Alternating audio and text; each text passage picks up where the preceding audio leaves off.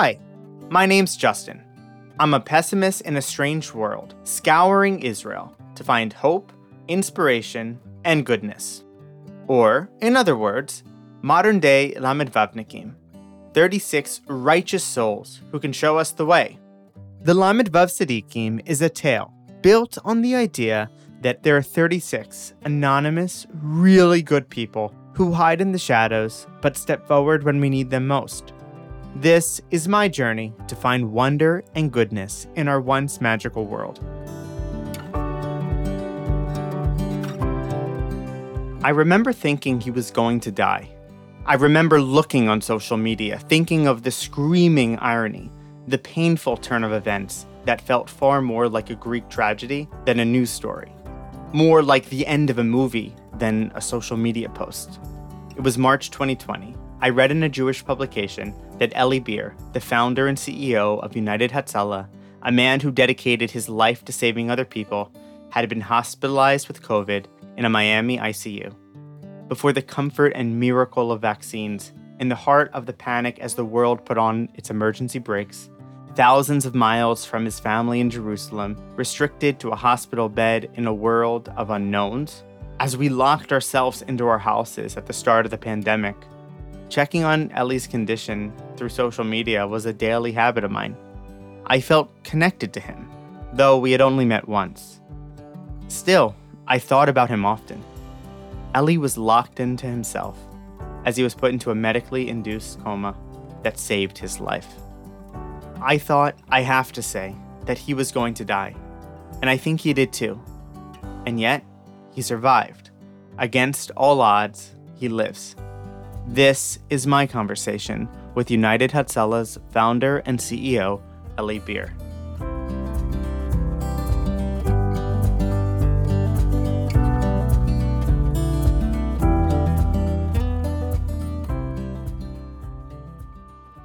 So your whole life and story flirts with the human reality of how close death always is. Both your own personal story and also your work in the organization. How do you think about that, and how do you comprehend that in your mind? Well, it's funny you're saying that because I actually always compare the competition between us and the devil. We have a mission of getting to every emergency of every person who's not breathing within 90 seconds. And I always tell the volunteers, the paramedics, when they are driving the motorcycles, these orange motorcycles with the lights and siren, they have another motorcycle that's driving a black motorcycle of the devil. He wants to get there first. And our mission is to beat him. We have that flirtation with death, unfortunately, and we see that all the time, not only in my personal story, but my whole life. You know, I've been to, since the age of 15, on the back of an ambulance. And how many times did I see myself in danger or been into a terror attack where another terrorist was there to hurt us and kill us. Thank God I'm alive now, and we could say the story. And I think in every generation, you have people who take responsibility to make sure that other people are safe. And that's Israeli soldiers, the police, firemen, of course, and volunteers of United Hatzalah and ambulance services. So this is our responsibility, and we actually don't think about it too much. Because if you do think about it too much, you might decide not to do it and stay home when emergencies are happening. What's your earliest memory? We'll speak about March 2020, but what's your earliest memory of hearing like the siren and ambulances in your youth? My earliest memory of ever seeing an ambulance, actually, was when I was 5 years old, almost 6, when it was right next to a bus that blew up in my neighborhood in Beit Vagan. I remember the screaming and yelling. I remember ambulances coming very late for a long time. I don't know how long, but it was a long time. And taxi drivers, it was right next to a taxi station, so taxi drivers were actually pulling in injured people into the taxis and saving them and taking them to the hospital. And then I saw the ambulances coming. So I remember the ambulances as a 5-year-old boy, not understanding what exactly is happening, but seeing them and remembering them, and that's what followed me the rest of my life. And what's that feeling like for you when you know, like you're waiting for an ambulance and it doesn't come, and you're a kid and you're just watching this entire scene unravel and you can't really do anything? Well, as a kid, Standing there as a 5-year-old boy, couldn't help anyone. I didn't know what to do. I didn't know what was happening. I knew people needed help. They were screaming for help, but I couldn't help. Growing up, I said, I want to fix that. I want to make sure that if something happens near me, I could save someone. I want to save people. And I didn't think of saving the whole world. I was thinking about saving one person. This was my dream since that childhood, not being able to save anyone. And then growing up and joining an ambulance at the age of 15, usually kids don't join ambulances at the age of 15. Maybe here in Israel, it's different. Around the world, you don't see 15-year-olds in the back of an ambulance. I remember being in the back of the ambulance and just being anxious to get to the address, knowing that we're trying to get there, traffic and distance, and you're there and you're counting the seconds and then the minutes, and it doesn't happen so fast. You think you're in an ambulance, you get there fast. You don't get there fast. You're stuck in traffic like everyone else. How long did that frustration build up until the moment where you said, okay, I have to do something? Well, it started slowly, this frustration. The first frustration was, I remember this was a call that we received late at night of a lady with a heart attack in the end of Jerusalem, Gilo, which is south of Jerusalem. And it took us a few minutes to get into the ambulance because it was late at night, so the driver was resting. We were volunteers. So I was 15 years old. I was waiting for the driver to, get ready and jump out of the room. And it took time for the ambulance to we had old diesel ambulances, so we had to wait like a minute till you started and everything. And I was counting literally the seconds to leave the station to start driving. It was 4 or 5 minutes till we started driving out of the station. And I was thinking with myself, this person that had a cardiac arrest, 5 minutes now is already brain damage. We didn't even leave the station, and we're talking about a brain damage. So it started building up slowly. And then when the incident that really changed my life was a year and a half after being in the back of an ambulance, thousands of hours. So really, the idea started when I was 16 and a half, because being in the back of an ambulance, I used to see the cars around us stuck in traffic, and we're trying to go through them. And then I used to see motorcycles delivering pizza. And they were not stuck. They just went through. And I said to myself, if anyone chokes, they should call for pizza. The pizza delivery guy is probably an army soldier. He probably knows how to save a life. So I said, if I have a choke, I'm calling for a pizza. And the pizza delivery guy will come much faster. And it never made sense to me that we're always on a very big vehicle trying to save people. What we should be on a motorcycle, a two-wheeler motorcycle, and we should zoom through the traffic and get there faster. If we could take a helicopter, it would be better, but the best way would be a motorcycle. And then we had a 7-year-old boy who choked, and they called for help, and we were the ambulance that were allocated to respond to that emergency. And we had to cross through the whole city to get to this child, 7 years old. And it took us 21 minutes to get there. And when we arrived, we found a child who was completely cold, blue. His mother's crying hysterical. And it was wet. And I didn't understand why was he wet. The neighbor thought he fainted, so he spilled a whole bucket of water on him. And we started performing CPR on a child who was not breathing. The worst feeling in the world. A beautiful kid. Just minutes before he was alive, talking and eating. And when we started CPR, a doctor runs in to help. He heard the siren that you hear now outside. He heard a siren in his neighborhood, so he came to help us. He said he's an emergency room doctor living nearby. And after about 40 minutes of work, he said there was nothing else we could do, just bring a sheet to cover him. And being in that situation, I was my heart broke. I was like, I couldn't function anymore. I saw this kid, and I realized this kid could have been saved if this doctor would have known about it 20 minutes earlier. And it didn't make sense to me that ambulances are the first ones to come on the scene. Why aren't the neighbors who are professional on the scene before us? And I said, we need to fix the problem. The life-saving machine is not working. We have a transport machine, but not a life-saving machine. Ambulances are not saving lives. People could save lives. Ambulances are great for transport, important for transport, could save lives if the patient is right nearby. But you can't guarantee that, especially with the congestions they have all over.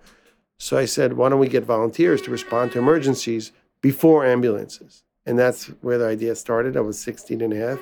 I went over to the ambulance organization that I volunteered in, Magen David Adom, and I offered them to start this. And they said, it doesn't happen. It's not happening anywhere. Why should it?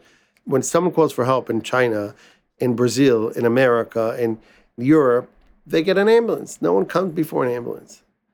Ambulances are the first ones to arrive. I said, no, but you have thousands of people nearby. It should be that the ambulance service should transfer their emergencies to the radio stations and TV to stop their broadcast and say, sorry, right now we have to stop the broadcast because in this street, a baby is choking. And if any doctor or EMT hears us, run there and save this kid. That's what it should be. So I offered this to them. They didn't like the idea. They actually dismissed me immediately and made sure that I leave the building. And I was very precise, and I was stuck. What do I do now? How do I get the emergency calls routed to us? Because they're the ones who receive it. Right. So I was stuck with a great idea of having responders respond before ambulances, but no way of getting the emergencies coming to us. So I decided to use some Israeli innovation called chutzpah. And I bought, with some money I had, my bar mitzvah money, and I bought in Radio Shack some walkie-talkie scanners. The young people wouldn't know what that is, but it's... Radio Shack or the scanners? Both. I bought some scanners. You could listen into the police and radio and the fire department and ambulances. And I smuggled it into Israel. And I started listening into the ambulance services. And every time they announced an address, we knew something was happening there. So we just ran there. And that's how we started responding to calls. And I said to myself, if that doctor would have listened to a scanner, he would have heard, the minute the ambulance heard from 20 minutes earlier, he would have saved that child. And that's what I had in mind all the time. We need to hear about every emergency happening, run and respond there really quickly, stabilize the patient, and then when the ambulance arrives, they could take him to the hospital alive with no brain damage. So what was day one for United Hatzalah? That was really day one, but it was a process to get the finished product that you see today. Yeah. It was a really early stage, like startup, we were 15 volunteers. We bought a few scanners. We started running to emergencies. The first emergency that I responded to was a man who was hit by a car, and I was nearby, and I got there within less than a minute. I heard the address. I heard what happened. It was a car accident, and I got there, and no one was touching him. They were scared to touch him. They didn't know what to do, and I was the only one who actually knew what to do because I was an EMT. So I knew I had to stop his bleeding, so I took off my yarmulke off my head, and I used it as a tourniquet because I had nothing on me. I only had a radio, walkie-talkie. And I stopped his bleeding by pushing my yarmulke into his wound. And then eventually when the ambulance arrived, they took him to the hospital. And 2 days later, he woke up in Hadassah Hospital here in Jerusalem. And I went to visit him, and he gave me this greatest hug in the world. And I saw he had on his hand, he had a tattoo with a number on it. He was 70 years old, Holocaust survivor. And that moment was the moment that I decided that I'm going to dedicate my life for saving people. Wow. What year was that? 1989. And then today, Hatzalah is the premier emergency amuta in Israel and known in America. For immediate response. For immediate response. For immediate response. Look, we didn't try inventing an ambulance, a bigger ambulance, a nice ambulance. We tried inventing the idea of people getting response within 90 seconds. And that was the idea of United Hatzalah. Taking people from all around Israel, from all backgrounds, and getting them connected as immediate response volunteer. Meaning, we took plumbers, we took electricians, we took taxi drivers, we took people who are willing to jump out of work or home, no matter which community they live in, and we would just connect them to the closest emergency. And the idea was that if we have enough people, the response will be quicker. And we started buying motorcycles and calling them ambucycles. We were the first ones in the world to do this, taking motorcycles, two-wheel motorcycles, turning into an ambulance motorcycle and giving it out to the volunteers so they could use it for the daily use. And they would respond to emergencies that way and literally save lives. The innovation here in United Tells strength as innovation. We have 6,500 volunteers now in Israel. Wow. Many of them come up to us, to me or to other leaders of the organization. They say, listen, we thought about an idea. We never dismiss anything. We think every single person could come up with an idea that could help us respond better and faster. Leadership, it all starts at the top. Do you think that subconsciously or consciously, that's you remembering how you were dismissed? Definitely. I always think about it. Like, I had a discussion with someone today in our organization. They have this guy who's chasing me after this idea he came up with. And I met with him twice already. And now he wants to show me the developments of this idea. It's a great idea. If it works, it's going to save many lives. And this guy says, okay, you know what? Let him wait a little more. He's not ready yet to show you I said, you know what? I remember myself, how anxious I was to meet the head of the union of Magen David Adom to offer him this idea, and how I felt after that meeting. And I say, people like me are existing today, and they come up with ideas. Some of them are amazing ideas, technology-wise, drones and different types of vehicles. We're coming up with a new vehicle that is created here in Israel.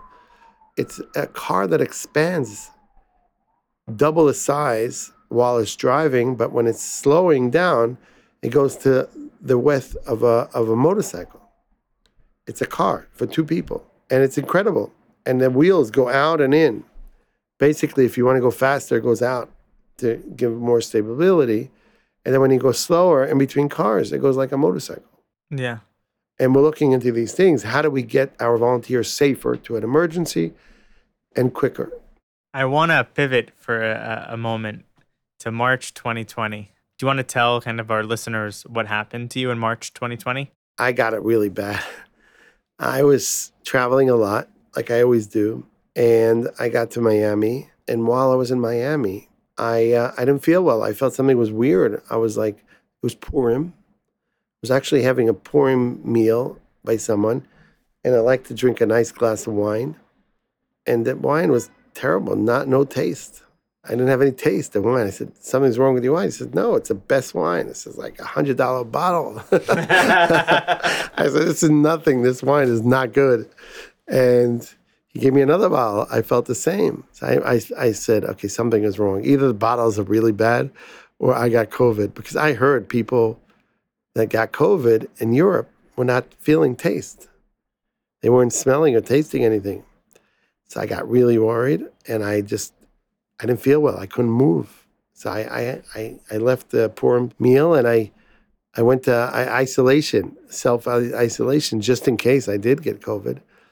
And after 3 days, I couldn't breathe anymore. I got to the University of Miami. I was the first one admitted into the ICU. My lungs were gone. I had a terrible, severe case of COVID. The doctors said, we're going to try helping you, but we're not sure what to do. We don't know anything. COVID is a new thing. And it attacked my lungs, so they had to, eventually came over to me, they said they had to induce me into coma and put me on a ventilator. And I said to the doctor, I called doctors around the world, told my situation. One doctor I spoke to I said to him, what's my chances of survival? In my situation on a ventilator, the doctor says 5% chance.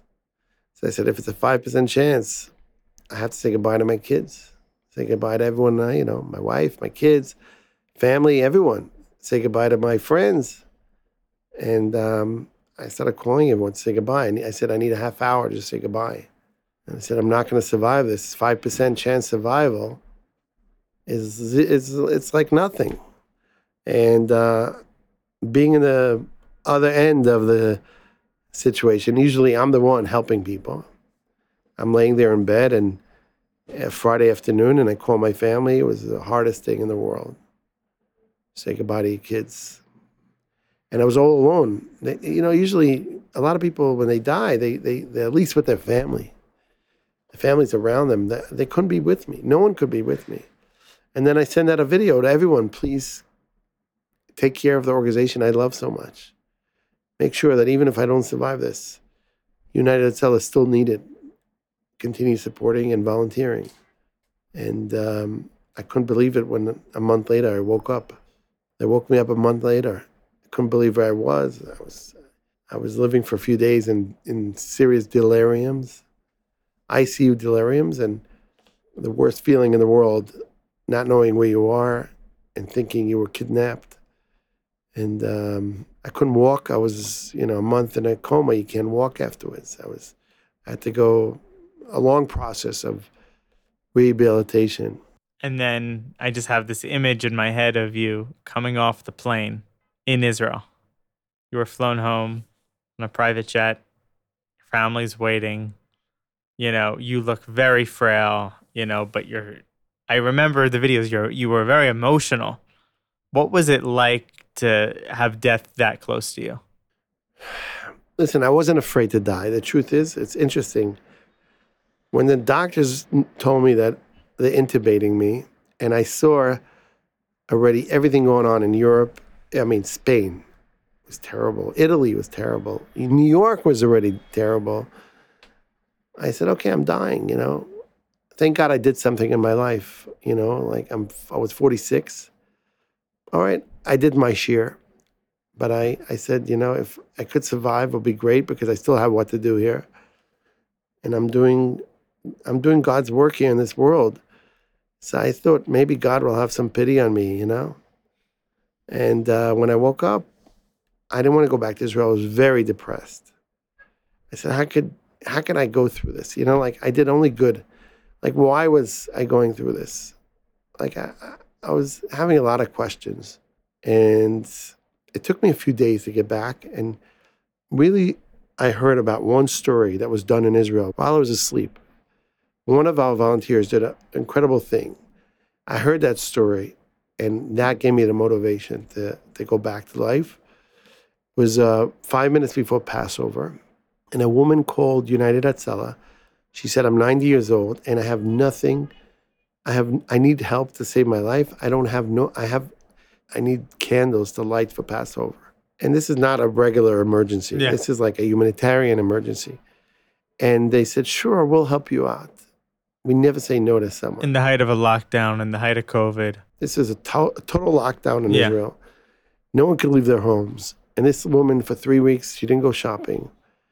And she's living in Bat Yam. She has no one to turn to. She says, I need candles to light for Passover. And they sent out the call, and the closest volunteer that was responded immediately by our GPS technology was a volunteer by the name of Ibrahim Ayuti, an Arab volunteer. And he jumped on an ambicycle, and he went to a little makolet, a little bodega in Jaffa, and he bought a box of candles and a bouquet of flowers from his own money. Put it in the back of his motorcycle, ambulance, the ambicycle. He drove over to Bat Yam, a few minutes away. He goes over to the top floor of a building, an old building. This lady opens the door, skinny, tiny lady, 90-year-old lady. She sees him. She starts crying. She says, you saved my life. And he gives her the candles. She runs over. She says, give me a few minutes. I just need to light candles. She puts on 15 candles and she lights them. And then he sees she's all alone. He asked her, do you mind if I join you? I see you're all alone. I want to spend time with you. She said, no, go back to your family to do the Passover.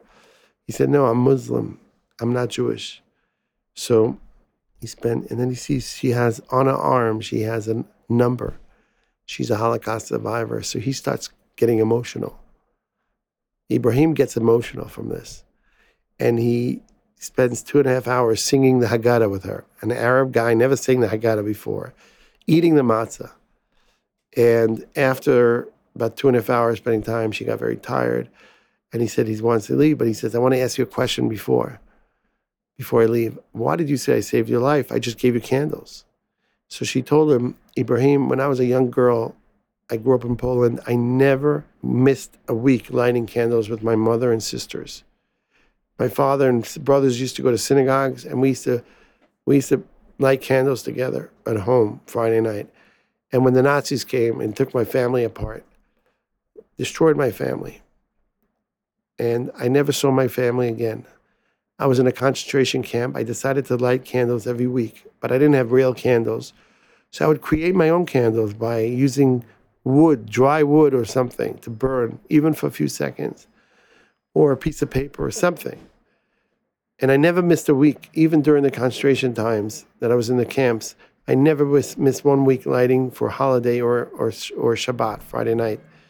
And she said, when I got to Palestine, I decided to light candles for every one of the members of the family that were murdered by the Nazis. So 15 candles every week. I never missed 1 week until this week. I realized I don't have enough candles. And I said to myself, if I have to go back to lighting a piece of wood, this is the last day of my life. I'm not going to survive this. Last time, a few years ago, I didn't feel well. I had a heart attack. I called Hatzalah, United Hatzalah. You came immediately. Your volunteers came on the motorcycles and saved my life. So I said, if I'm dying, so I'll call Hatzalah and you're going to come save my life again. And you came, Ibrahim, to save my life. When I heard this story, that's the story that gave me the strength to get out of bed and to start my physiotherapy. I knew that if an Arab volunteer gets all emotional by saving a Holocaust survivor, we have the right recipe for Israel. Wow.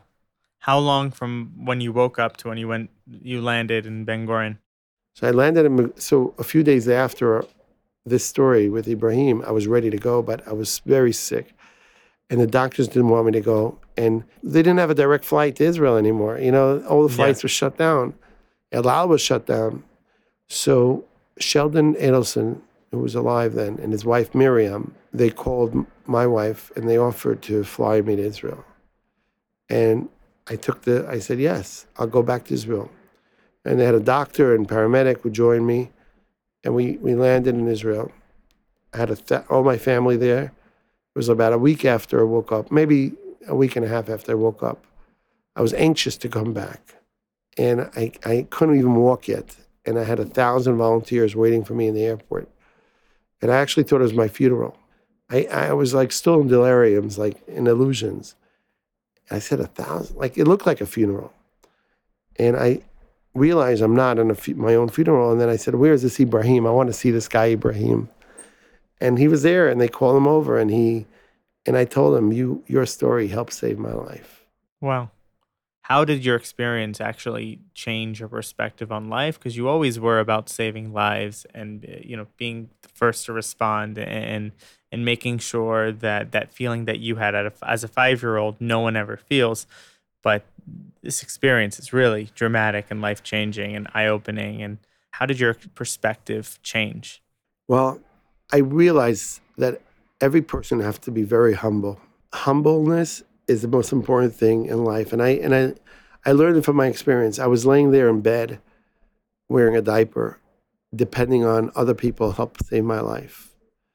I needed people to clean me. I couldn't move on my own. I couldn't eat on my own. And I realized in 1 second, no matter who you are, you could be the richest person in the world, the most powerful person in the world. In 1 second, everything can change.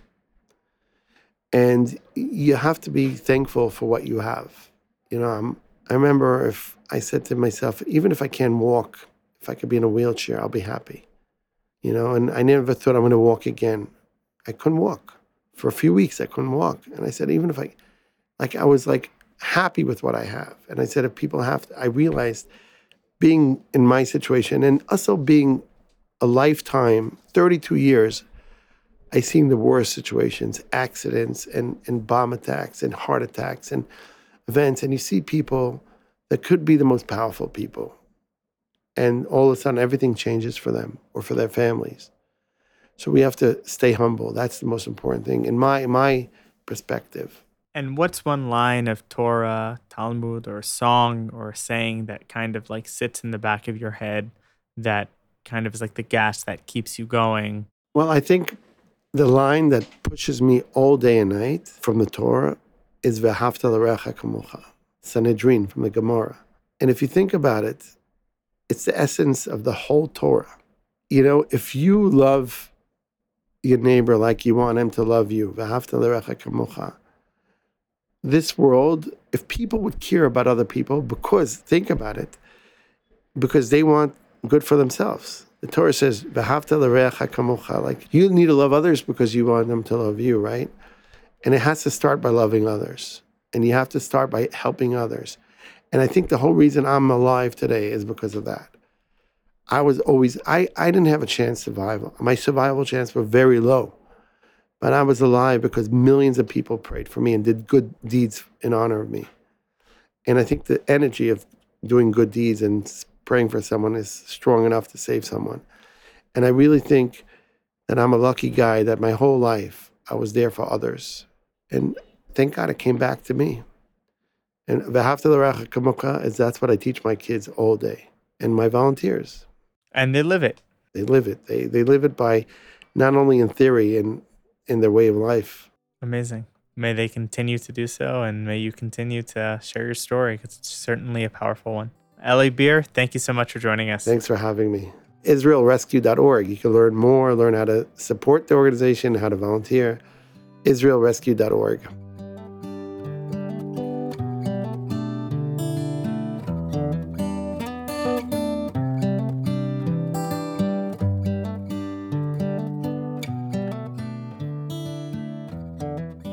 I left Eli and the impressive Hatzalah headquarters thinking about suddenness.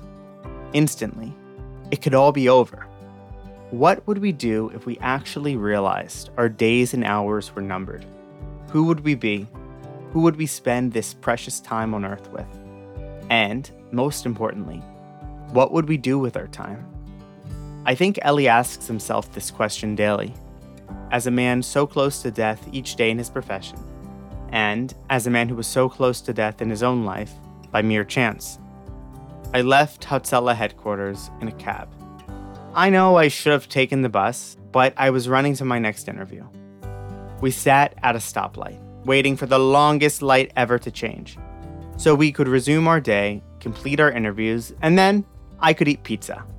I was dreaming about the pizza. Really. Anyway, I heard a siren. I thought it was my mind playing tricks on me, or my heart romanticizing this experience, but it wasn't. It was a real United Hatzalah motorcycle zooming past us through and around cars to attend to an emergency. Suddenly, I became less antsy. My hunger subsided, and gratitude slowly started to sink in. But the question remained after hearing Eli's story. What would we do if we actually realized that our days and hours were numbered? Eli answered this question many years ago, and he reaffirms it each and every day. I hope we all have the courage to ask ourselves this core question.